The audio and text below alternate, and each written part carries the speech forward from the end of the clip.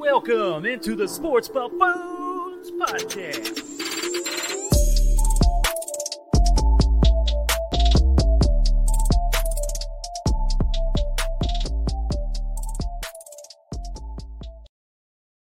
What's going on out there, ladies and gentlemen, boys and girls out there of the world? Welcome on into the Sports Buffoons Studios, where we talk all things sports, which means obviously football season is upon us. We have lots of games coming up this weekend, so looking forward to that, you guys. But first and foremost, the crew is back together once again in our home base out of Lenexa, Kansas. We're not somewhere in St. Joe. We're not at some goofy brewery down the street. We're here back at the place. So how you guys doing? I'm still recovering, to be quite honest with you. I mean, we went on quite the bender the other day. I guess it was last Wednesday, but it feels like it was an eternity ago. Yeah, quite a bender. Tanner, you been on any benders lately? I have not been on any benders. I think about 2 weeks ago you were on a bender. I was. That was in Milwaukee, guys. That was fair game. So, but since I've come back, I've not been on a bender. That's true. You're on vacation. Who doesn't have a bender on a vacation? That's what I'm saying. Drink at noon, dude. You got to do, especially when you're in Milwaukee. I mean, that's what you want to do most is get drunk, right? That's right. So that makes sense. Good beer, guys. too. Yeah, they do have good beer in Milwaukee. Absolutely. I'm not drinking a beer today. I'm sipping on a little Alani energy drink, some caffeine to get me through the rest of this evening. But speaking of the northern part of the United States, we're talking about the NFC North today. Yep. With obviously the Packers, Bears, Vikings, and Lions. And there's been some mixed things going on throughout this offseason with these teams. Obviously, Aaron Rodgers lost his big piece in Devontae Adams. The Lions actually made many great additions to their roster this offseason, so they're looking ready to go. I still feel terrible for the Bears, but we'll get into that later. And then the Vikings look like it's the same damn team as it has been the last 3 years. I think they're maybe more improved. Vikings have improved? I think there's improvements there. Okay. I don't think it's the same damn team we've seen the last 2 years. All right. They went 8-9 last year. We'll see if they can do much better than that. I do, before we get going here, want to point out the current betting odds of the NFC North. As of right now, the Packers are minus 175. The Vikings are plus 225. Lions are plus 900.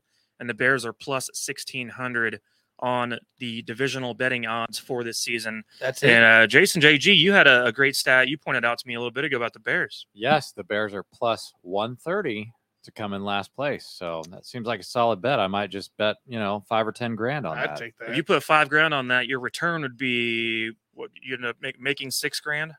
Or a little over that, yeah, actually? Something like that. A little over You'd $6,000. you'd make a good chunk of change on that deal. Yeah, at this point, I'm leaning that way for sure. So, yeah, especially with the Roquan Smith trade stuff happening. So, absolutely. So we have some special guests here on our way with us. Of course, we obviously like having everyone on who is a fan favorite of these teams.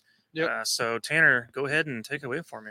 All right, guys. So we had quite the lineup today. We're gonna have Nick Botkins on for Green Bay here in a second. Then we're going to have Dan Browson with the fan club. He'll hop on for the Minnesota Vikings. We might have a guest for the Bears at 8:30. And then wrap it up here when you get Kneecap Bite with Smoking Jeremy B talking the Lions. So, kind of difficult to find those Bears fans. They all went into a hiding. You know who we should have asked? We should have asked Kevin from work. Kevin from work would have been a great one to have on for the Bears. Yeah, that's true. You guys are killing me. Even he might be not watching football anymore now. Who knows? All right, guys. Well, let's bring in our first guest here. We're going to talk about the Green Bay Packers and none other than the Botkins of the Nick Botkins Show. Nick, what's up, dude? What's up, you guys? How you doing, man? Man, I'm ready to talk, NFC North division champs. Hey, we're having a little trouble hearing you. I hear him okay. You do? Guys is that better? That's better. There we go. Tanner's going deaf.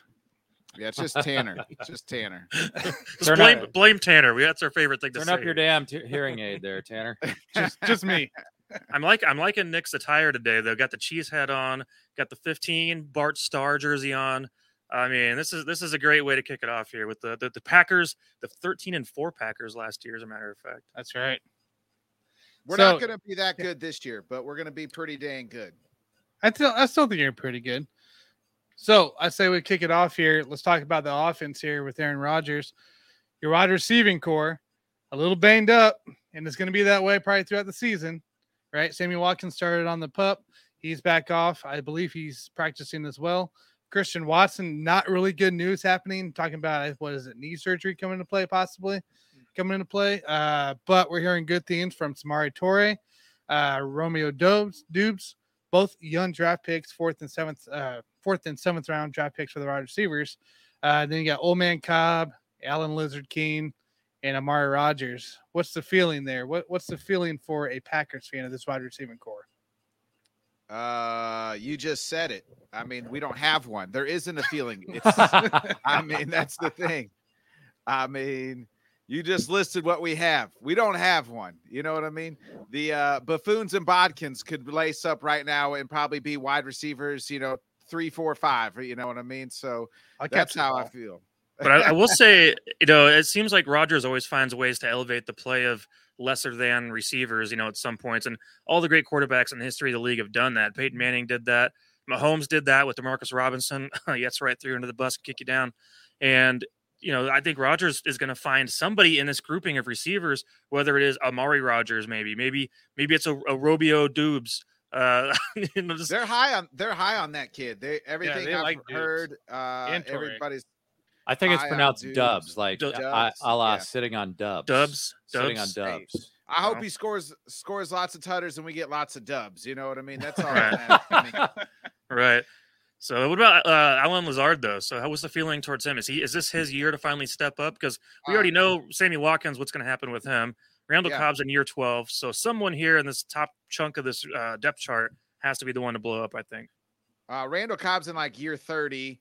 And Alan Lazard is like waiting on my dead grandma with no legs to arrive to my birthday party. So that's how I feel on Alan Lazard, man. I mean, the guy's just never healthy. We've been saying for years he's going to be the number 2 guy. Last year was supposed to be the number 2 guy. Now we're asking him to be the number 1 guy. So I just don't think that he's going to be hurt. He hasn't played 17 games, hasn't ever played 16 games. Heck, hasn't even played 15 games. So, that's just where we're at with him. It's just going to be a staggered. I've said this before. We'll have Randall Cobb for 4 games. We'll have Sammy Watkins for 2 games, Alan Lazard for 8 games. But we'll never all have them all together. It doesn't even now. Christian Watson's fitting right in with this. He's bummed. He needs to sit out. So, hey, man, you're in the perfect wide receiver core. Yeah, it makes a lot of sense. So looking at the offense, then, is this going to be more of a run-based? Is this the time where we see a lot more A.J. Dillon just kind of keep the ground game chunking along? Because the defense, to me, looks pretty solid, but you tell me what you think. Yeah, 100%. I think it's going to be like the 49ers. This is the route they've wanted to go. It's going to be play action, which, I'll take Aaron Rodgers and play action all the time. I'll take, a heavy dose of A.J. Dillon and Aaron Jones. I think you're going to see Aaron Jones a lot out in the slot. I think you'll see 2 backs a lot, Dillon and Jones on the field at the same time. Jones, if you're, for you fantasy folks, I would, take him pretty high. He's going to get a lot of receptions if you're in a PPR league. I expect big things through A.J. Dillon. Quadzilla is going to be, taking more reps this year. Again, came on really good last year after having a late start to his rookie year, coming on late. And now I really think 2 years ago that they were going to go with A.J. Dillon and Jamal Williams, but Aaron Jones took a team-friendly deal so that they didn't expect him to sign. And then they had to let Jamal Williams go. So now you're better off with Jones and Dillon. So with that 1-2 punch, do you think A.J. Dillon could potentially have more rushing yards than Aaron Jones this year? Oh, man, I don't know. That'd be close. I don't think so, because Jones just can take one to the house easily. Dillon is much more the, thunder, and Jones we've seen him take one to the house. I do think he could probably. I think it'll be close. I think it's probably going to be almost a 50-50 split, but a lot of that Jones could be on the field still with in the receiving. How do you feel about this offensive line? You got McCarty that's still on the PUP list, still not practicing. No clue of when he's really coming back still. And then on the other side, was it Elgin Jenkins? Yeah, Elgin Jenkins. Yep. Yep. So he's on the PUP list as well. So now you got a 4th rounder coming into play with Zach Tom for that right tackle. Like, obviously, we can't feel good about the tackle spot right now, right? Well, Bakhtiari's still out too. He's still on the PUP. Bakhtiari, yeah, he's still out, and who knows when he comes back. Yeah, I mean, he's had about 3 knee surgeries in 2 years because after he tore his ACL, just something has never been able to get right. So, man, I don't feel great about it, but I mean, they just got to stand back there and keep 12 healthy, man. As long as Aaron Rodgers, you guys, is doing psychedelic drugs and, slinging darts, dude, we're going to be okay. That's all. Yeah, it's insane to look at a roster like this because you put any other quarterback, well, maybe not any other quarterback, but if you put, I'd say just about half the league's quarterbacks on this roster, I mean, you're looking at like, okay, this team's going to win like 6 games. Yeah. But with Aaron Rodgers, they're like, well, I got faith they're going to win like at least like 10 or 11 at minimum. I think because our defense, and I'm sure we're going to really talk about it, because I also think our defense is so good. I think we're going to have a top 5 defense, which this will be the best defense Aaron Rodgers has ever played with. Yeah, they're going to have to. I mean, obviously the defense you guys had in 2011 was pretty badass at times. Clay Matthews over there leading the way. But I loved your guys' draft, by the way. So, I mean, you got my boy Devontae Wyatt. That's a guy I wanted the Chiefs to get pick at that time. And then Quay Walker as well. So 2 of my favorite picks, without a doubt, on the defensive side of the ball for you guys. But looking over the roster, I mean, you guys got some solid veteran leadership across the board. I talked about the 2 rookies, but you got Devondre Campbell, Preston Smith, obviously.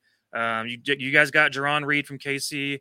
Hopefully you can get something out of him more than what we got. He was a little bit of a dud at times. Well, he just got to spill. All he's got to do is spill Kenny Clark. That's all he's got to do. So we're not asking him to be the number 1 tackle. We have Big Kenny back there. A guy I expect big things of is going to be Rashawn Gary. He had his best year last year. Mm-hmm. I expect him to take another step forward. That's why they were able to let Zadarius Smith see you later, because they expect big things out of Rashawn Gary here. And then, we missed Jair Alexander, one of the top, 10 corners in this league. And that's giving them, like, that's not even trying to be a homer. That's most people tell you he's probably top 5. I was just trying to say top 10 just so I don't sound like a homer. But still only got like Adrian Amos too from the Bears. Yeah. Got Amos. Still got. And that's great. Rasul Douglas obviously is going to play some nickel for you guys too. Yeah. So Yeah. Rasul Douglas. I mean, the kid that we drafted last year, Stokes, he had a heck of a rookie year. Mm-hmm. Now you expect him to take a second step, forward. I mean, the defense, boys, is what's going to carry us. It's going to be run the football, good defense. Let's not turn it over. Well, Aaron Rodgers, what's the one thing he doesn't do? For all his flaws, he doesn't turn the ball over. Yep, exactly. That's the best thing for a situation like this, when you have a lack of talent at receiver and you don't know what it's going to be like week to week. The main thing you don't want to do is turn the ball over and become a Jay Cutler fest where you're just throwing pick after pick. And Rodgers is not that type of guy. So one way or the other, they're not going to turn the ball over. If you can have a top 5 defense, that's the number 1 way to have the edge in the NFC North, I think. Definitely. All right, so let's get some predictions rolling here. What we got the Packers finishing on your mind? I looked at it again, and I'm going to pop it open on my schedule here. I had it on my phone. So we have a favorable early schedule. So we start the season, Vikings, Bears. We play the Bucks. That's probably our first loss that I would say a loss. Then we got Patriots, Giants, Jets, all winnable games. Commanders, again, winnable game. Then you got the Bills. The Bills could easily beat us. The Lions, Cowboys, that's a toss-up. Titans, this game is a toss-up. I mean, our division's weak. We do have the Rams in late December. I hope that's the game that kind of turns around. So, I mean, I'm looking at like 4 to 5 losses this year. I mean, somewhere the Lions will trick us up, or Minnesota, So I'd say 5 to 6 losses. I think our schedule is pretty favorable. For being an off year in wide receivers, yeah, it's pretty favorable, I'd say. For sure. Jason, what do you got? Yeah, I mean, it's not going to be very difficult for them to win this division. And so I don't really think that they're going to have to do a whole lot to try to match that record from last year. I'm going to go 11-6 here, taking a step back from last year. But again, not going to have to do that much. I mean, I do like the Vikings this year. They're going to be better, but Packers will still win the division. Mike? Yeah, I like 11-6 as well. I just think that defense is going to be the main thing that's going to carry them throughout this process. And obviously the efficiency of Rodgers. So looking at the team, though, it's obviously not going to be as powerful as they were a year ago. I don't know that they make it back to the NFC Championship game, and if they did, with this situation that Rodgers is in, that would be absolutely incredible. I mean, he might as well be given 2 MVPs in one season if he can make this team get to the NFC Championship game just with those receivers. Yeah, I mean, I don't know if it's like more. I don't think it's Super Bowl or bust. I think the not having the weapons would be, the bypass, right? Like, I think last year was more Super Bowl or bust coming off how he lost to the Bucks, and then we've already been to 3 straight NFC Championship games. I forgot that one bad year to the 49ers. That was, then I guess we didn't make it last year, but 2 straight. We lost to the 49ers in the divisional round. So I think this year, but I think last year was more Super Bowl or bust just due to how we had been back to back at that point in time, and being that number 1 seed 2 years ago. Again, lost to the 49ers last year in the playoffs. I mean, this year, if you make, we're going to win. I think we should win the division as long as number 12's, like I said, he's healthy and taking those shrooms out there. We'll be all right. But playoffs, man, it's a toss up. I wouldn't put our money on it. I'm going 10 wins this year for Packers. I think they're going to have a couple upset losses early. And they'll probably split with the Vikings, honestly, this year. So I'm going 10 wins. We'll playoffs, you never know what's going to happen. So, hey, did you catch that Barstool interview, by the way, with Aaron Rodgers? What? The one on Busting with the Boys? Yeah. I haven't seen that one. I just watched the one where I've seen peaks, but I haven't seen the whole episode. But it's they just go back and forth at each other. Bears fans versus Aaron Rodgers. Oh, okay. I have to check that one. Yeah, I haven't seen that one. I just watched the one where he was talking about taking the shrooms. Yeah. I can't remember. Yeah, what exactly it was. I can't remember the name of it, but he talked about his experience that he had with them. Yeah, it's like a Kushka or something. I mean, he's definitely got some interesting mindset going on. I can't remember his girlfriend's name right offhand, but it's become a very interesting. I think he's playing the part in a way. I think he enjoys some of the backlash people throw at him because I think he thinks it's funny. It's kind of amusing to him or something. I really do think he gets like he likes being the bad guy sometimes, and I think that he's right now just kind of playing a game with everybody and having fun with it because he knows what he was saying is a little out there. He's not stupid.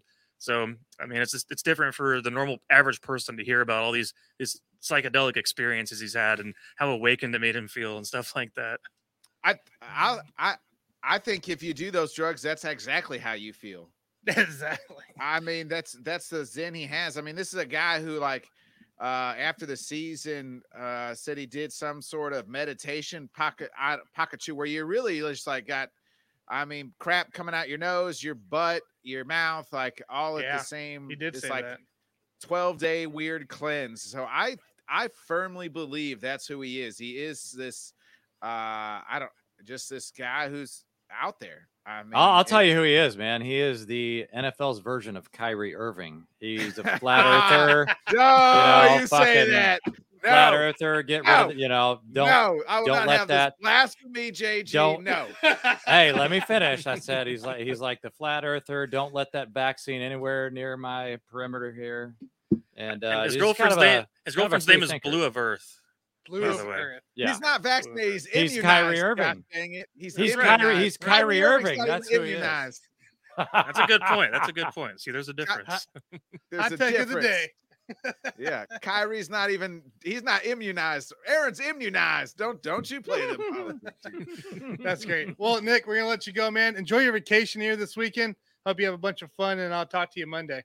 Hey, we'll see you guys. It's been a pleasure. I'm gonna try to exit this video without it ending your guys' broadcast. Oh yeah, that's what Tanner would do. Thanks. Appreciate bringing that up. See you, dude. Later, bro. All right, guys. That's a character. Next up, guys, we're talking Minnesota Vikings here. We're going to bring on Dan Brosnan of the fan club. What's up, Dan? Yo, what's going on, boys? How we doing tonight? Good. How are you? Doing really good. I'm excited to talk some Vikes for a little bit. I think this might be the year that we take back the division, boys. You think it's going to really happen? It's going to be close. When I was making my predictions myself, I went back and forth a little bit. I was like, I don't know where to go, but It's Listen, I think that's what we out have of- you on.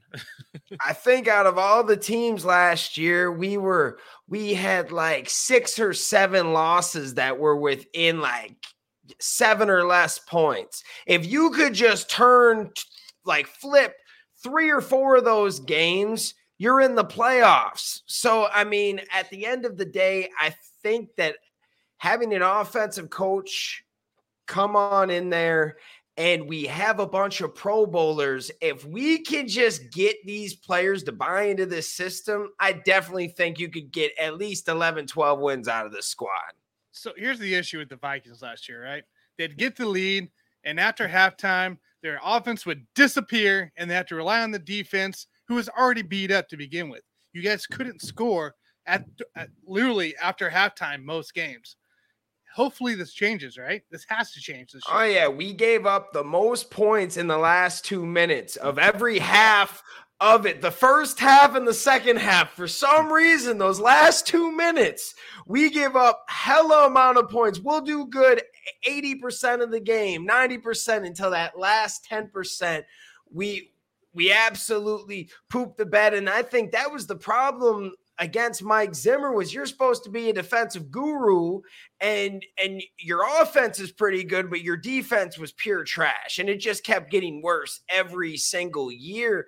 And I understand that sometimes you catch bad breaks, but it just seemed like the last 3 years, no matter what happened, we couldn't stop the run and everybody could pass against us.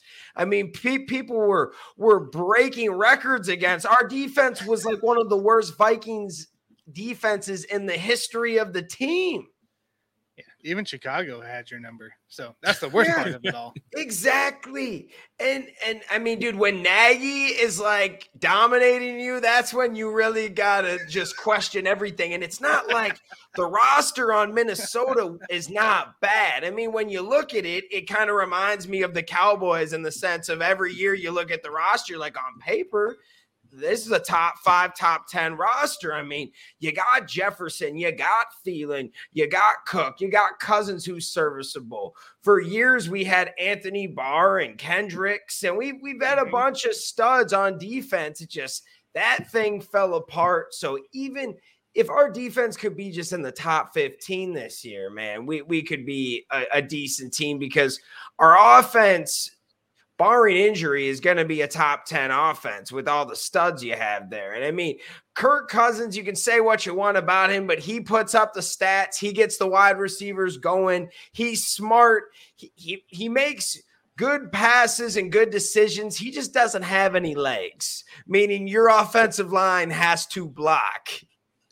Right. So do you think he's limited in any kind of way? I mean, like, what do you think holds him back from getting over that hump? Because he's a very efficient passer, obviously. Speaking of the stats and everything, I mean, year to year, you kind of know what you're going to get out of the guy. And obviously there is great weapons there, but what is it that's holding him back from just getting to that elite level and being able to close out games in a lot of ways? So for years, I always thought that Kirk Cousins is a guy that isn't going to lose you a game, but he doesn't necessarily win you the games either. And I do think that with an offensive mind, a dude that's coming from the Sean McVay scheme, I think that if they can get him to just elevate his game one notch, that will be all you need because he's distributing the ball. Stat-wise, Kirk Cousins is always going to like become available and put up those numbers. It's just about wins and losses where he sits right in the middle. So I think it's about stepping up as a leader and also not just making the right play to put up stats, but making the right play to win the game. And we talk about that all the time is there's certain ways that you win. You have to dominate. And the Vikings, at least last year, we always took our foot off the gas. We would get leads on teams and good teams, even just dating back to, I think it was week 1 against the Bengals. Yep. We almost had those guys beat, and then they just came back. In the last 2 minutes of the first half and the second half, we gave up like 15, 20 points real quick. That's very fair. Do you have anything, Jason, for the Vikings? I'll keep it simple here. I got a couple of over-unders here that I would like your opinions on. So Justin Jefferson, over or under 100.5 receptions. They put him at like about 100. you know what? If Thielen comes back and he's healthy, we're going to go under here. Just he might have more yards, but hey, if you have all your weapons here, maybe it is an under. But I'm very iffy about that, my friends. That's a hard one. And I'm actually okay with being an under as well, because you got KJ Osborne coming into a second year, a guy that's going to be huge for this Minnesota team. And also, don't forget about Alexander Madison. Just because he's the backup of Dalvin Cook doesn't mean it's going to be part of that duo backfield for this Rams offense, or for this Vikings offense from a former Rams coordinator. Exactly. And I think that definitely there's a chance that he could be the Cooper Kupp. And we're going to be sitting here being like, oh, easily 100+ receptions. However, I want to see how Thielen works, because one can't get 80 receptions, the other get 100. Like that's going to be hard. Who's going to be kind of the focal point and who's going to be number two? It's obviously probably going to be Thielen as the number two, but how much does he take away? I wouldn't bet on that at all, because Jay Jettas is a beast. I feel like if you bet the under, he's going to go over. If you bet the over, he's going to go under. It's just a weird one. Gotcha. Well, yeah, the offense to me just looks totally fine. I mean, in a lot of ways, this team looks almost exactly the same as last year, in my opinion, until we get to the defensive side of the ball. That's where I've seen a couple additions. Obviously, you got Zadarius Smith over there coming off the edge, Jordan Hicks, Eric Hendricks, and then, Patrick Peterson, of course, is back in the mix again. Harrison Phillips coming into play. Yeah, Harrison Phillips, obviously, in the interior. Buffalo. So there's some guys now on this defense, and I really loved the pick of Lewis Cine, by the way. That was a guy that I had on my radar from Georgia for the Chiefs. Then Andrew Booth Jr. as well. Hey. I think the defense has a lot to work with right now, and that's probably going to be the thing. If you guys can corral all of that and get that somehow in the top 12, well, then you have a run at legitimately taking the division back, as you alluded to a few minutes ago. So what are your thoughts on the defense? What's it going to take to steal this back away from the Packers?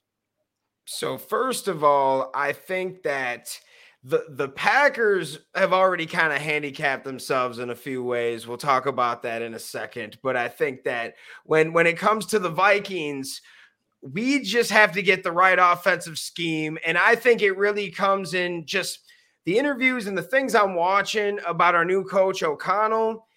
Just a happier dude, more of a people person, more of a player's coach. I'll talk to you. I'm not going to be like a dictatorship, and just scream at you the whole time.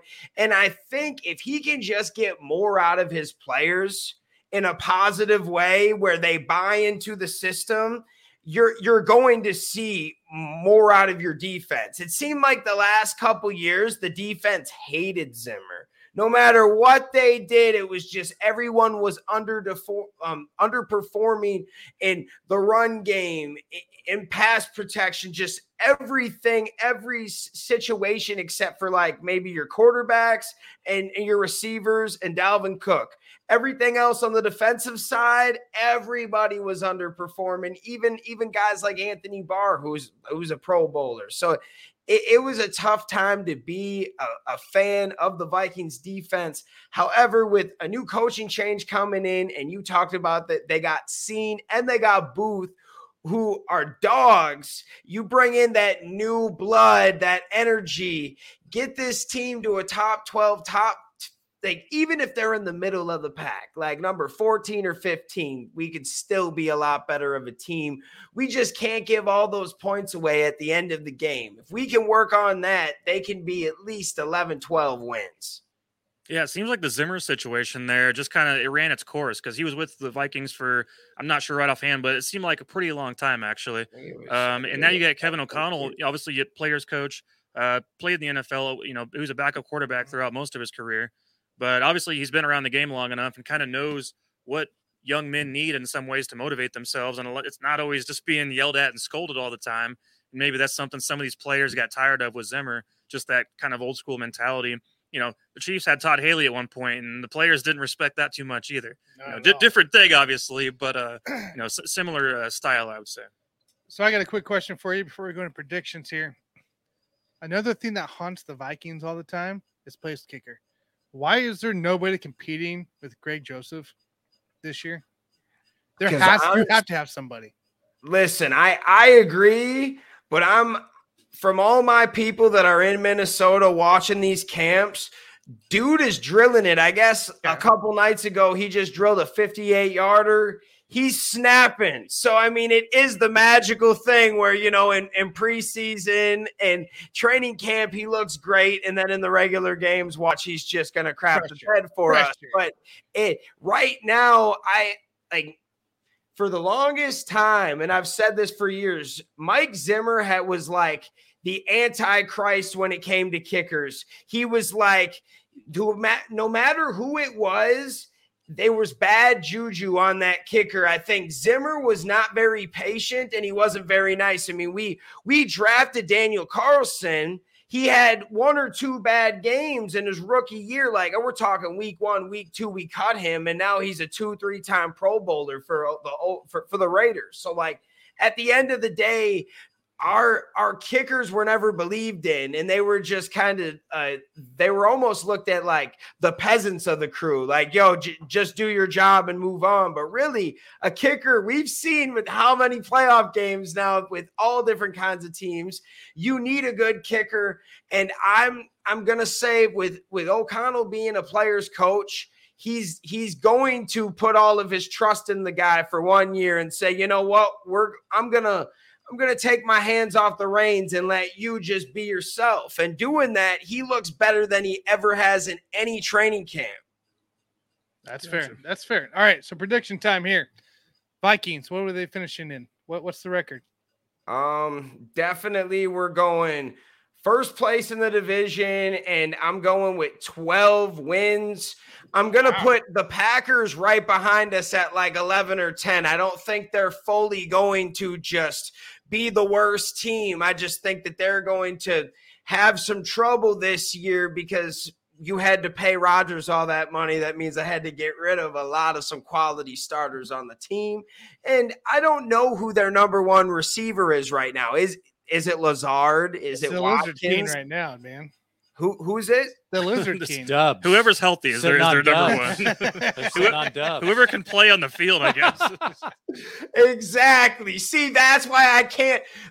Even as a Viking fan for years, even when you're doing predictions, you want to pick your team, but there's just some years, like, no, the Packers, they're really good. This year, I think that they've got some weakness, and like Vikings, we're sharks, baby. We smell that blood, and this is our year. I think we could definitely take this.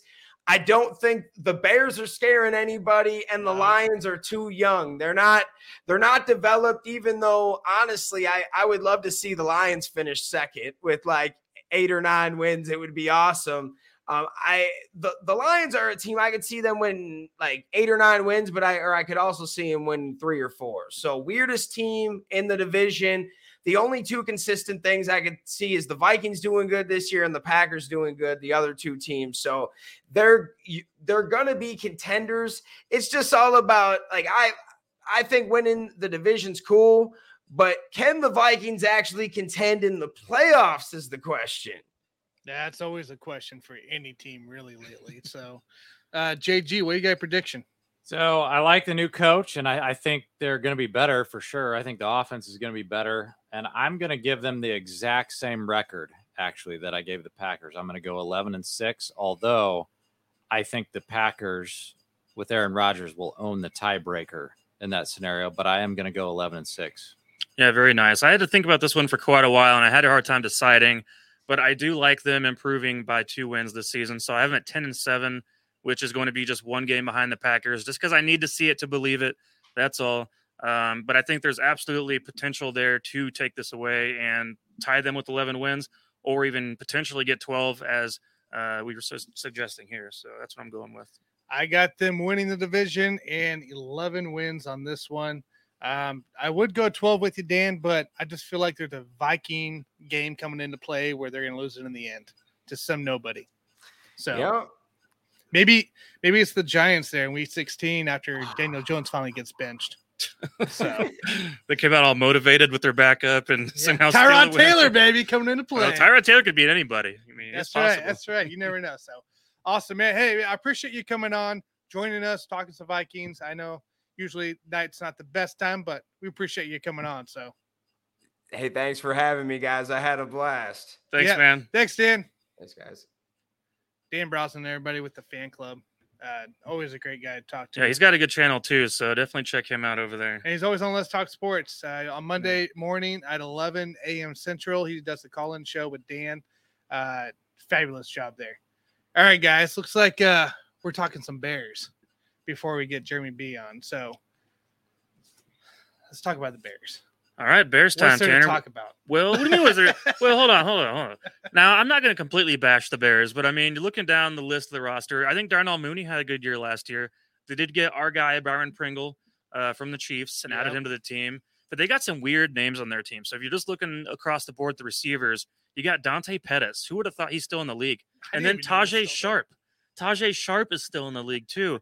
And then they grabbed N'Keal Harry, who's just, a big time bust over there from the Patriots. And it's an interesting group of guys. I feel like they're kind of throwing names at the wall and seeing what kind of thing sticks.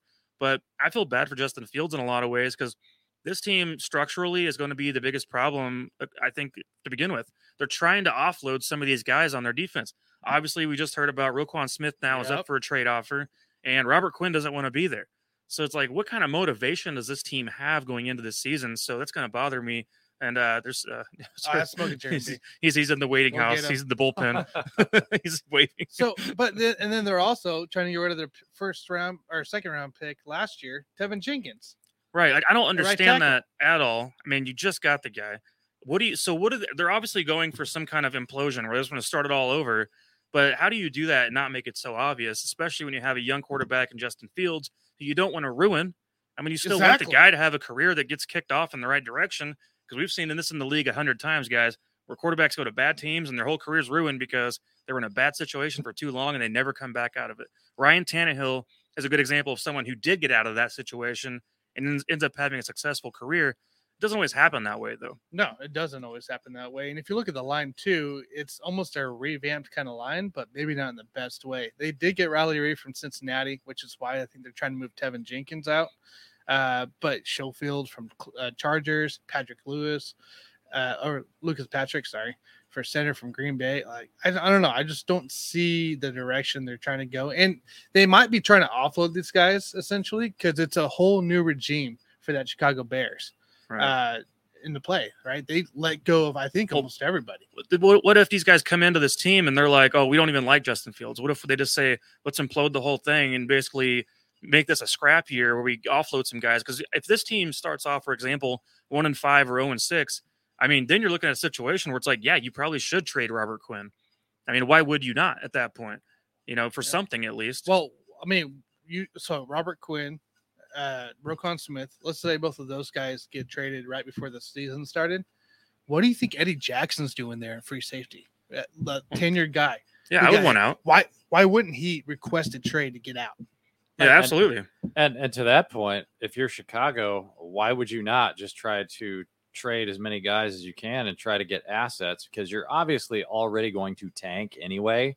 Then if you're going to tank, you might as well get rid of some of these players and get even more draft capital, because I'm with Mike here. I mean, that's my biggest concern with the Bears is you don't want to ruin Justin Fields. And I don't necessarily think that he would be ruined if they tank this year. But, later on down the line, like this could be a disaster. And Justin Fields is a great talent. I would hate to see his career ruined because, who's he got? I mean, Mooney is a good player. He's got Cole Kmet to throw to, but the team as a whole is going to be a dumpster fire this year. And so, yeah, that's my biggest concern by far, is just the potential ruining of Justin Fields' career. Yeah. So let's talk positives, guys, right? You just mentioned a couple of guys right there. Darnell Mooney and Cole Kmet. Positive weapons for Justin Fields to connect with, right? Cole Kmet coming in to his, third year now? Third year? Yeah, I think third year coming up for Cole Kmet. So you got a weapon that he's familiar with. He actually did perform towards the end of the season last year. Darnell Mooney, same thing. A guy that kind of blew up last year as well on the opposite side of Allen Robinson. So this is positive for Justin Fields. It's not quite ruining everything. He did improve probably the right side, if anything, of that line. Still got to worry about the left, I believe. But I don't know. Is there a lot of positive here for Fields in general? I mean, in what kind of perspective? Besides your two running backs, are Herbert and Montgomery. Sure, and that's fine. I mean, obviously, you know what you're going to get out of those guys. I mean, Khalil Herbert in a pinch can come in and be okay. David Montgomery is probably going to be the workhorse that they need to stay healthy this year to rely on to kind of help carry and run off that play action. Mhm. We don't want to have Justin Fields throwing the ball 50 times a game. That's not how you're going to win in that situation because he's going to eventually become turnover prone when you put him in hard situations where you can't run the ball. It's just not going to work with this kind of team. I do think there is some good young guys. I do like Mooney. I think he came along well, like I said. Komet's fine. I think the O-line situation is the left tackle. I'm more concerned about what they're going to do in that spot because Cody Whitehair has been around for a long time now, pretty good left guard. And Riley Reif, obviously, another old veteran who's been around for a long time. There's some guys there to work with, and I'm concerned because they're going to be in shootouts because you're going to have a lack of motivation from this defense. And so whenever this defense is out there on the field and just getting whipped, because that's what's going to end up happening, then the offense is going to be trotting back out. They're going to be down 14. Right. And then when you're down 14, well, we got to pass the ball now 40 more times this game. So that's where you're going to run yourself into situations where Fields is going to be becoming turnover prone by design. And that's what I'm afraid. I know you asked for positive. I'm going back negative here. I know you're going. I can't help it. You can't even stay positive. I can't help it. When I tell you guys my record, you'll understand why. But Well, I mean, last year too, we saw Justin Fields struggle to stay in the pocket because there was no pocket to stay in. right, Right. take the hike and then run. Yeah, that's That's literally what what he he was did. And we saw exactly what that brought. It brought misery, essentially, for the Bears. So Right. I'm hoping with Reef and, like you said, Cody Whitehair, maybe Braxton Jones comes out and surprises us at left tackle, but the 5th rounder. But Truthfully, this team is 2 to 3 years away from being any type of contender. And guess what? When Justin Fields' contracts for the rookies up, and you got that 5th-year option, and like it's not going to be good. Like you're going to be looking at the guy going, well, I guess he's not doing it for us. Well, It's gonna you be never gave him a chance. It's gonna be like Sam Darnold. Okay, Right, get rid of him. move on quick. The difference is Fields has more talent than Sam Right, Darnold. yeah, that's true. there's So- more upside there. Yeah, And then they got Kyler Gordon in the 2nd round for corners. right. He's fine. Yeah, I mean, he's all right. They picked 2 corners in the 2nd round. Mm. Jaquan Brisker, I guess at safety, my bad.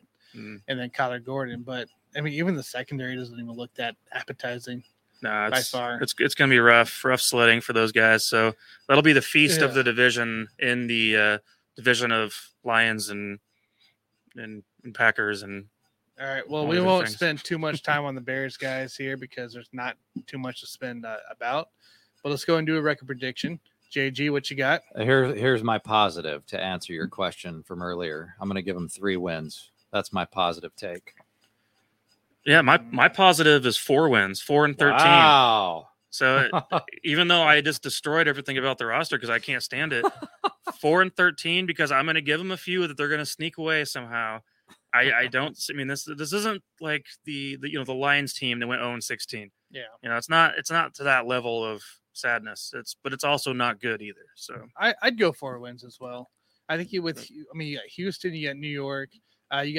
Your first week is against Trey Lance, which we still don't know how he's hey, performing. but if you're Trey Lance, that is your That's either breakout positive right away game. Go out there or it's gonna be a real big negative impact for you. So the Bears should be a probably bottom 7 defense in the league this year. yeah, easily. So I'd go 4 wins on it as well. Obviously, I think we all got them finishing last. Oh yeah. So that means put the bet down, you guys. The plus 130 for Bears to finish last. That's right. When we get our Kansas bets up on our bet selections, which should be like any day now, we're going to log into our apps and we're all going to bet $100 On Bears on finishing Bears last. finishing last. And Easy win. And you got to do it before they trade Roquan Smith. Otherwise, the odds are going to change. Yeah, That's that's a good point. That's Yeah. true. $10,000, man. Throw it down. Cool. Well, let's talk about something a little bit more positive coming into play, guys. Let's bring in Kneecap Biting, Smoking Jeremy B. What's sitting up, on the fellas? side of the river. What's up, dude? Well, I didn't make it to the river. They got another concert going on down there. So I'm actually on my front porch with a little scenery here. That being said, I love this town that I live in almost as much as I love the team I root for. Very nice. That being said, you were talking about the Bears, and let me tell you why I call him Bustin' Fields. And it's not because he's a bust. It's because he's going to get busted behind that trash O-line. Yeah, it's going to be a disaster. And I feel bad for the guy. I really feel do. bad for the kid. I was hoping he'd be okay, but when he went 7 touchdowns and 10 interceptions in the games he played last year, and that was with better talent on the team than they have this year, they're in trouble. That'd be Yeah. funny if they just run the damn Wildcat like every other play. They may Start running, man. have to. Start running. They may have to. They may have to do like a full house formation with the 2 running backs, Herbert and Montgomery on the field, and RPO every play. Hey, whatever it takes, I guess. Maybe scratch out your 4 or 3 wins that way, I guess. I don't know. I said on my NFC North review, I gave them 3 to 6 wins tops, and that's if they catch fire. Yeah, if they get 6 wins with that team, that means Fields is pretty legit, I would say. Right, and that's exactly why I give them that window of wins. It's because of the potential that Fields could be good.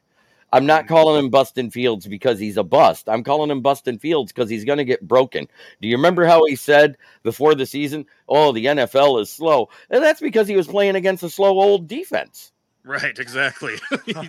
That's a great point. I like that you pointed that out right there. That's true. I mean, and that's why he looks good right now. He's playing against the worst defense in the division, quite possibly one of the worst defenses in the league. Yeah, I think so. Eric Dalton says the Bears will suck. That's one of my Lions faithful who's been on my show a couple times. I recognize the name. I was like, I've seen that name before. I just couldn't. Yep. I figured it was you. I sent him the link so he could come in and watch because he said, send me a link. He wanted to be on the show. Awesome. Appreciate it. We have a little more exciting team we should talk with you about, though, other than the Bears. Let's talk about the Lions. Let's talk Oh, about man. exciting. Did anybody watch the Hard Knocks episode last night? I haven't Not seen yet, it. no. I haven't seen it yet. Motivational, entertaining, high energy. The first day, it was a lackluster day, just like it is for every training camp for a rebuilding team.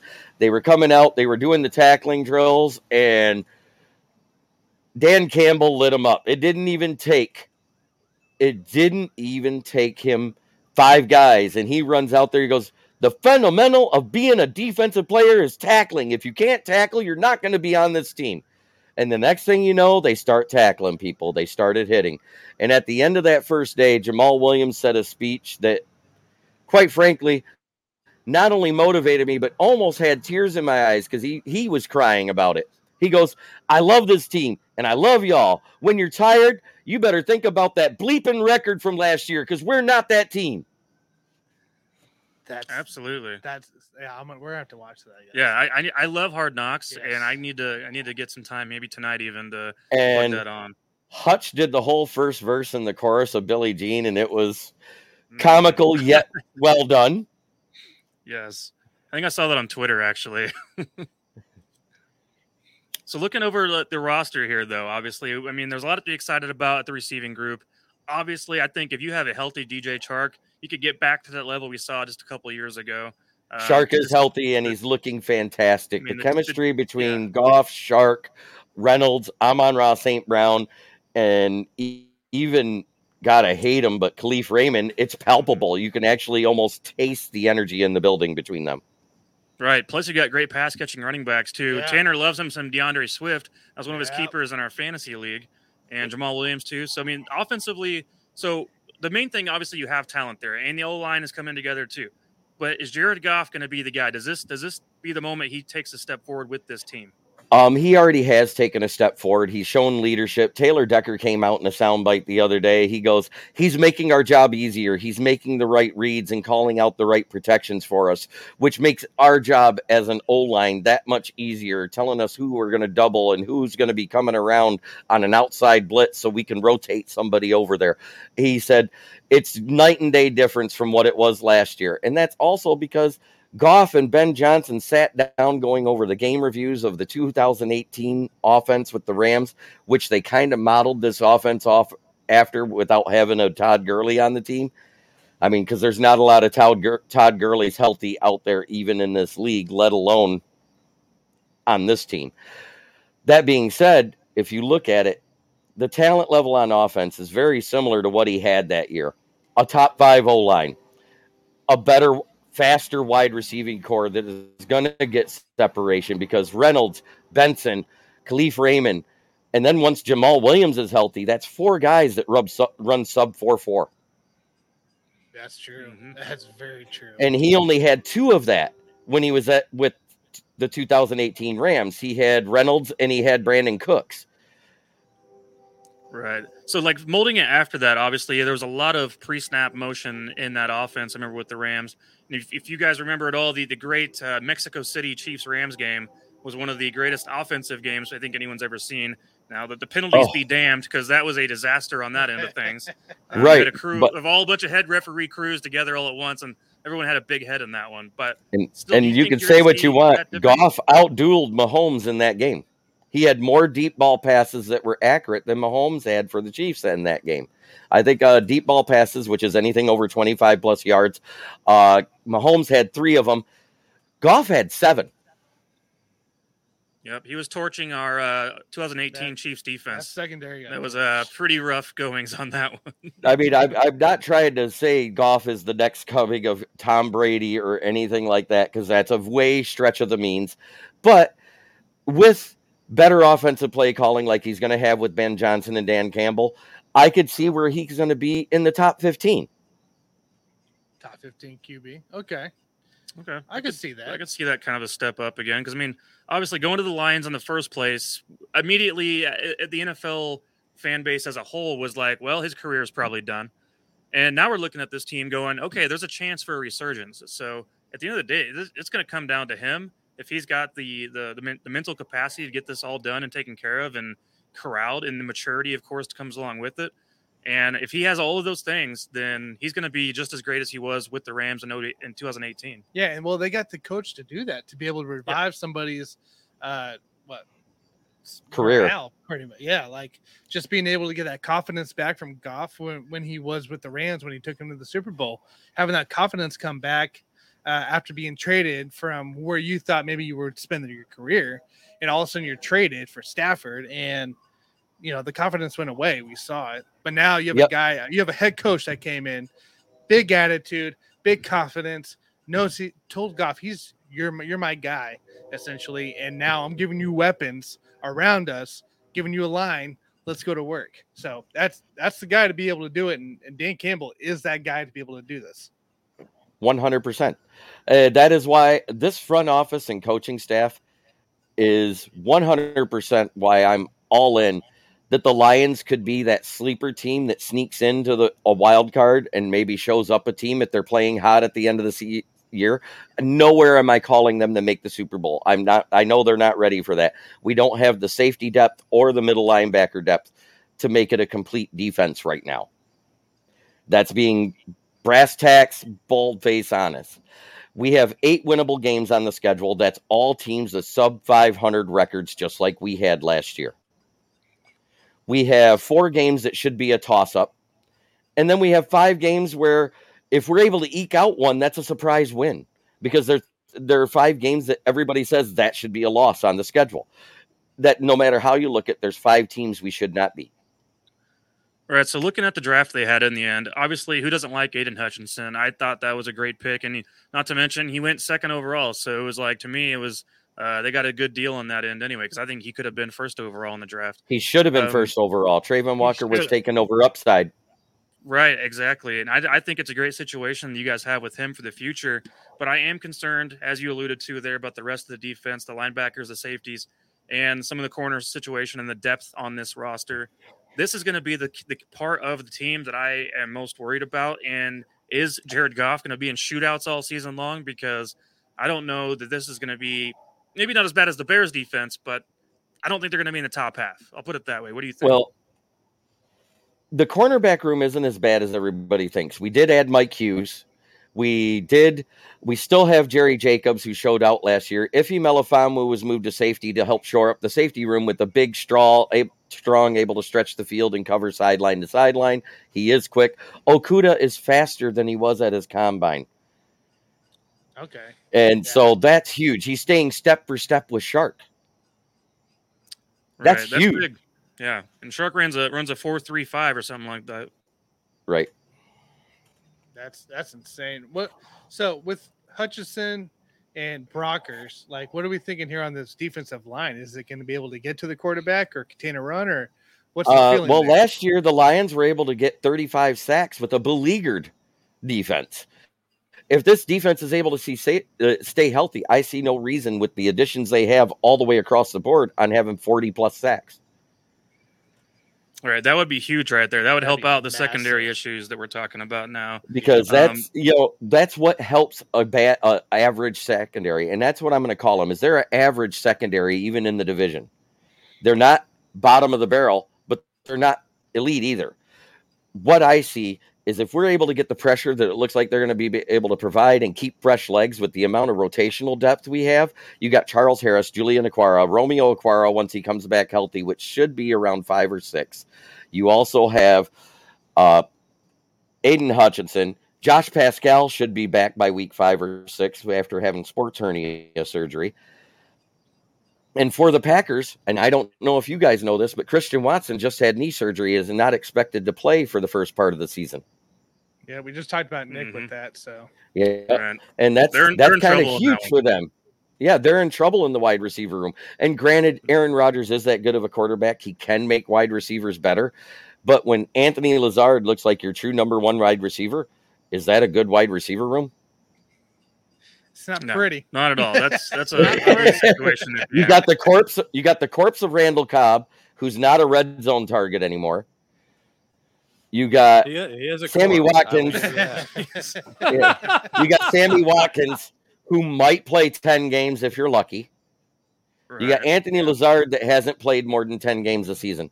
And then you got Christian Watson, who may not be back till week 6 or 7. Yep, they're in trouble. I had them winning the division, but I could also see the Vikings stealing it from them too. The Vikings are going to have growing pains too. Don't forget, they may have a ton of talent on offense and defense, but they're doing a complete scheme change from a 4-3 to a 3-4. They didn't add a lot of talent that's 3-4 talent this year. So there's going to be growing pains defensively, which will take, with the defense, it could take anywhere from 5 to 6 weeks for them to get their footing and their grasp of the new defense.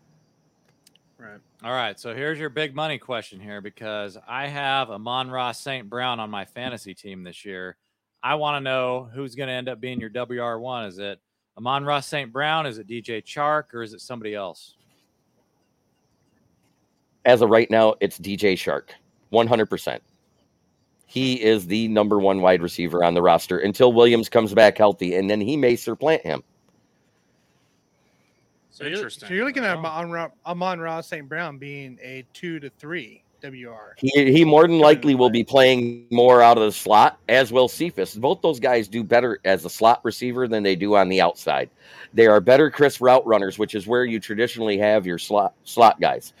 But that's not being said that they won't get targets.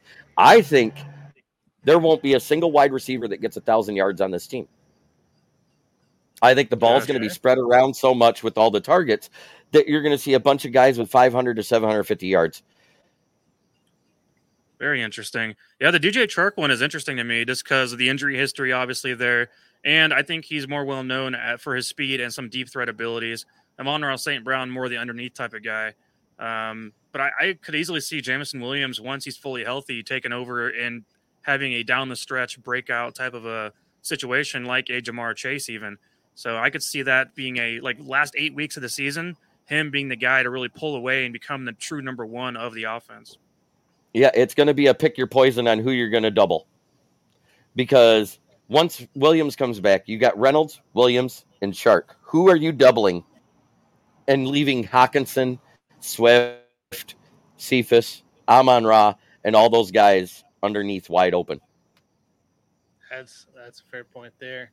Hey, real quick here before we go prediction time, is Devin Funchess going to make this team at tight end? He hasn't really played much because he's already hurt again. I have the feeling he won't make the team. Funchess. Yeah, speaking of corpse, I mean, we can add him to the list of corpse that are still hanging around the league. I mean, we picked him up because at the time we had 4 tight ends on the PUP list in camp. So all we had was T.J. Hawkinson and Brock Wright at that time. Derek Deese was hurt. Gilbert Griffin was hurt. James Mitchell was still recovering from his ACL tear that happened midway through the college season. There was all sorts of people on the PUP list that couldn't play, but all of them were back for regular training camp as far as the tight ends were concerned. And then Funchess went on the PUP list. See, I always just assumed Funchess was like a cheap pop because of the local kid type of thing. So that's Right. why I always took it as anyway. It was just, let's bring him on. He went to Michigan. I have the feeling he's going to end up on the practice squad, but not protected, and he may get poached to a team that needs a body, or he'll be there in case of injury depth. But that being said, somebody said, well, Funchess doesn't block. I said, evidently they didn't watch him at Carolina or when he was a tight end at Michigan his first year, when he actually was a great run blocking tight end and not much of a receiving threat till like halfway through the season. Right. Huh. Good points there for sure. All right, prediction time. Jeremy, what do you got? Lions finishing at? The realist in me says if we get 7 wins or more, I'm happy. But with this schedule being as easy as it is, I want to say they're going to get 9 or 10 wins. Gotcha. Okay. All right. Jason?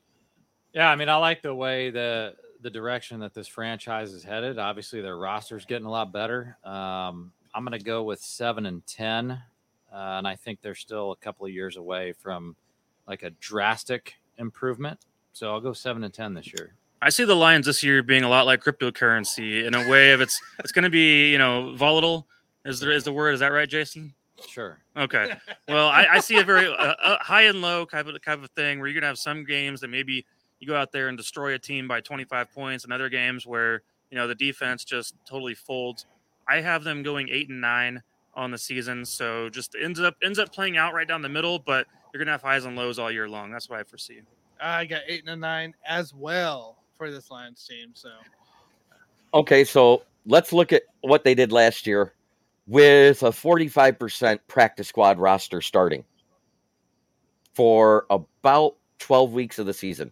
They went 2-9-1 in 1-score games. They went 2-9-1 and 9-score games. Guess where a lot of those 1-score games were? they were Green Bay. towards the end of the season. Green right? Bay. Because they had a lot of No, good teams. throughout the whole season. They played the Ravens and lost by 2. They played the Rams and lost by 3. They played Minnesota and lost by 2. They played Chicago and lost by 3. They played they beat Minnesota Yep. by 2. They beat Green Bay by 4. I think the mean, biggest problem. And then they had a double-digit win against a number 1 seed. Granted, it was a fallacy. It was kind of like the number 1 seed that was the Pittsburgh Steelers last year, going 11-0. It was a false number 1 seed there in Week 15 when we beat the Arizona Cardinals that nobody saw coming, and we housed them at 31-10. That's right. See, that's that hot I'm talking about, where crypto shoots up real quick, and then you're going to crash back down and ended up losing to some of these other teams that you probably should be beating in the end. I mean, last year, 31st out of 32 teams on the defense points allowed, and I don't see enough improvements on the defensive side to have a consistent team, and that's what it's going to come down to for me. But 8 wins, that's a 5-win improvement. They may have been 31st in points scored, but that's due to the 5 blowouts they had. That is the reason why. You had 5 teams that just totally housed us. 2 of them just ran the ball over us like nothing. That was the Seahawks and the Eagles. They ran all over us. That's the biggest thing. What I saw in this practice, and this is where I think it'll be better, is the tackling is tremendously better from what I saw last year. Not a single running back, not Swift, not Williams, not Craig Reynolds, not Jameer Jefferson had a run bigger than 8 yards. Oh wow. Right. That's gonna be huge. That's there. gonna be And a we all big know time. that tackling as Chiefs fans. And that was versus first and second string in full pads. Yep. Both gonna be an strings important didn't aspect. give up big runs. Definitely the right guys for it. And Let's that's the other one that I wanted to say is, everybody we signed in the offseason and we drafted, the one thing they do not have defensively is tackling as an issue. Right. That's wow. that's big time. That's what you need there. It is what we needed. It is. After last year. Chark having Hawks, St. Brown, Reynolds, Cephas, less options. Fun. He says your boy Eric says Funches will make it. So Lions float into the wild card. But Eric says the 9 wins. This is a guy that has been the same old Lions guy for the last 20 years. His dad was on high the expectations, high hopes guy. No. So when I say same old Lions, he was like, "Oh, they're never going to win. They're never going to do this. They're never going to do nothing." This is the first time he has been where, wow, I actually see something. And he's been around the Lions. He's been that around the Lions since the early 80s as a kid, because his dad was a part of WDIV, WJR, all the stations that played the Lions. So he had sweet tickets as a kid and went to every game. Huh. Gotcha. Well, hey, we obviously wish the best for the Lions. Obviously, we think we see some good potential there. Well, I'd be curious. I'm going to go piggyback off of that 31st scoring defense. What you don't fail to realize is, as bad as we were, the year before we were the 32nd defense in every defensive metric. Guess what we were in total yardage? 28. As bad as that defense was, it improved greatly from what they had, the historically bad defense. They gave up more yards and more points than any defense in NFL history in 2020. All right. I got one more for you, because it just came out the other day that somebody, I don't know who, named Jim Brown the greatest running back of all time, and I've got my reservations about that. Where do you rank these guys in terms of like Jim Brown, Barry Sanders, and I hate to say it, probably Walter Payton? I got it as Walter Payton, Barry Sanders, Jim Brown, then Emmitt Smith, in that order. So you have Walter Barry. over You've Barry. got Barry second as well. Why Walter over Barry? I'm a Walter Payton guy, so go ahead. Most yards in NFL history. Won a Super Bowl with his team. That's better than Barry did. Barry only had one playoff win in his career. All right. I give maybe Walter the edge just because of versatility. I feel like Walter could do everything extremely well. And maybe, I don't know, Barry wasn't used quite the same way as Walter actually was running the Wildcat there in Chicago in the 70s. So that was going on way before the Dolphins ever pulled that crap out. My whole thing with that is that if you would have put Barry Sanders on the Dallas Cowboys instead of Emmitt Smith, he would have won 12 straight Super Bowls. Oh, more than likely. That being said, am I way off on that? Here's an interesting fact for you. The year that Barry had the 2,000-yard rushing season, do you know what else he led the league in? No. The amount of times he was tackled for loss. Yep, that's right. Yeah. Huh. Hey, he was tackled for loss 112 carries. That's insane. Right. Charles McLean from our Facebook group. If you're not following our Facebook group, Sports and Foods guys, go check it out. He said the Lions in second with a 9-8 record, but not sure it's enough for a wild card. But he hopes the Lions play the Rams in the first round and beats the Rams. And then he also wanted your opinion on new number 9. Yeah, did you guys hear about that? Jameson Williams contacted Matt Stafford and asked him for permission to take over the number 9, and Matt Stafford has graciously said yes, he could wear it. So now, Jameson Williams, number 1, class act for asking permission instead of just doing it because there was no number 9 on the roster. Right. And class act to Matt Stafford by saying, go ahead.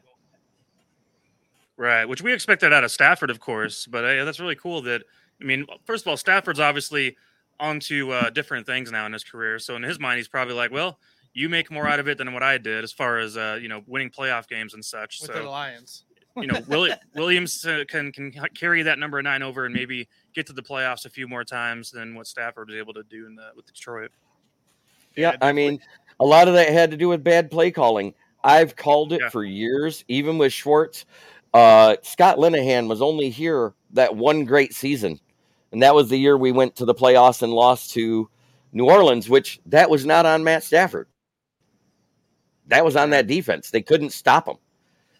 Granted, that fumble called back on a bogus holding call that was a defensive touchdown probably would have changed the tone of that game, putting us up by 14 points at the time. But that's another story. Right. Stafford was never the problem in Detroit. I mean, I always feel like everyone saw that as an obvious thing for sure. Yeah. I mean, he was never the problem. The problem was we didn't have a cohesive unit around him and bad play calling to boot. Jim Caldwell was notorious for running the ball in the first half, getting a lead, and then never running the ball after halftime. Look at the Dallas game. That's like bipolar syndrome, dude.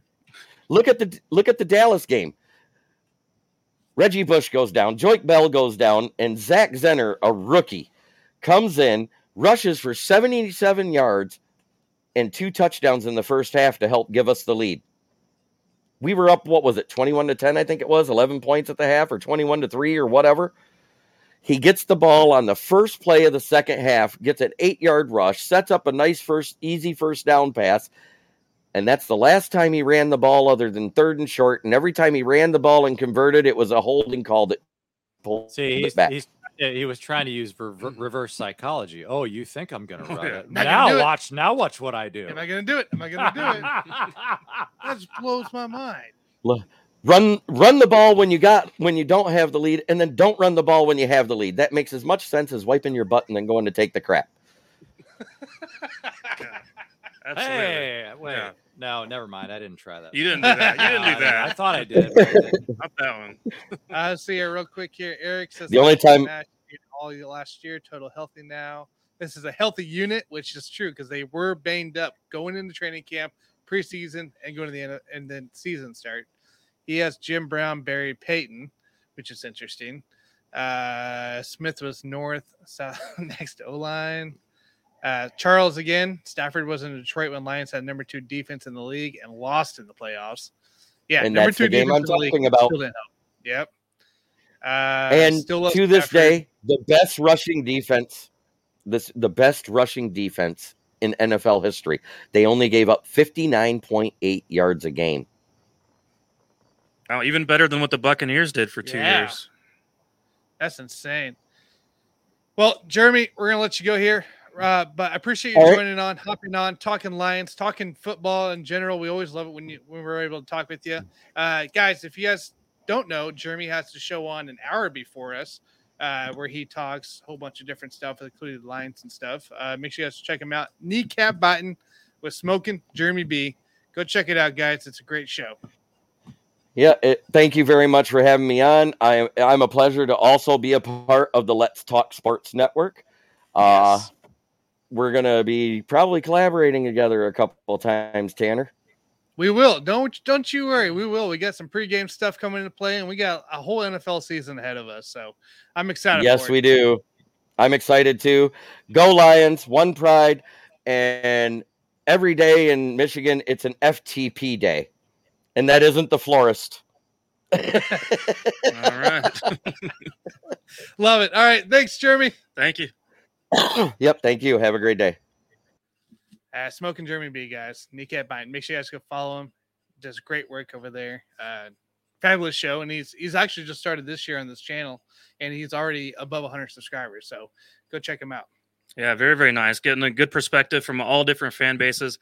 One of the number one things I always pick up on now. This is the 8th division now we've gone over. Or 4th division, excuse me. I was like, that we've gone over now at this point, and it's everyone is a very optimistic about their teams. Mm-hmm. I would say, and I've kept track of this in my head, and we've only come across one fan so far that has picked their team to be under 500 out of all the fans that we've talked to.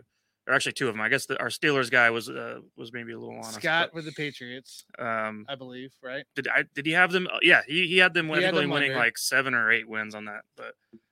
Otherwise, I mean, even for some of the teams that have a lot to prove, I think we've had everyone like definitely over some of our, as non-fans, kind of a record belief, that kind of deal.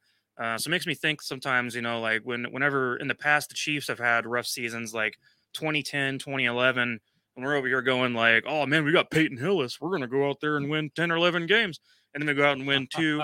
It makes me think about those moments of like high expectations and optimism only to be crushed, and just get some good old coal in your stockings. So, not that I'm wishing that on anybody, but I think we're probably here to maybe temper some of the expectations and give maybe just our outsiders realistic expectations, I suppose I would say. Yeah, I agree. I think we just all have a different base off of it, but it's nice to hear from And, the fan it's base. an unbiased base, obviously. Oh, it is for us. And we're not to the Chiefs yet, but not to give any spoilers, but I'm probably not even going to pick them to win the division. Yeah, just because you But- see a bunch of red behind us doesn't mean that we're like, going to pick the Chiefs for everything. But then again, if you say 12 wins, you're probably going to be right almost every time. So, Correct. I mean, considering the history of Mahomes and What's Reed. going on? So, Well, anything going on this week, guys?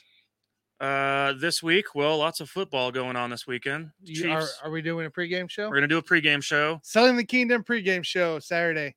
Check it out, guys. Yep, we'll be there Saturday morning before the Chiefs play at noon Central Time. Hoping to kick this pregame show off probably an hour or two beforehand.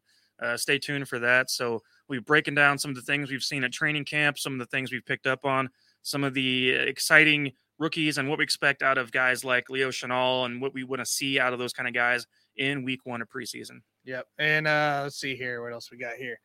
Doing my mock show. So mock drafts, guys. Every night I'm aiming to do a mock draft sometime between 9 and 10, start around that time and try to do a couple mocks each night all the way till the big weekend at the end of the month. So just come join, come see where your players are, come see who's going to be there late, stuff like that. And I'm more than willing to pick at different spots as well. So join us there. We'll do that tonight here, a little after the show, probably about 10, maybe.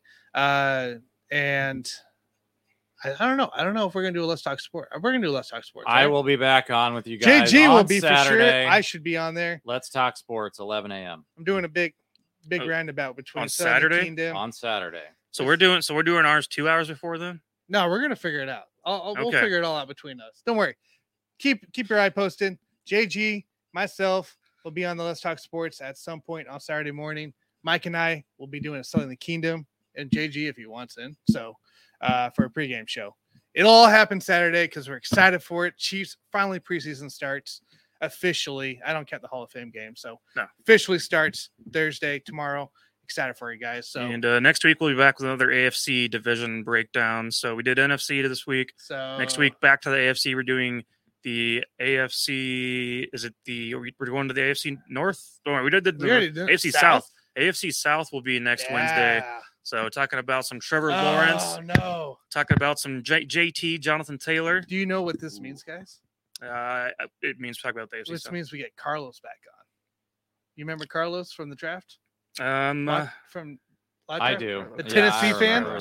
Carlos, the wall man. All We're right, gonna then. get him on for sure. very, very nice. That sounds good to me. So, Carlos, I don't know if you're listening. You probably are. You're on next week, so be ready. All right, guys. We'll catch me on Buffoon and Botkins Monday night as well. All right, guys. That's it for us. Unless you guys have something else. I'll see y'all on the next one. See you guys.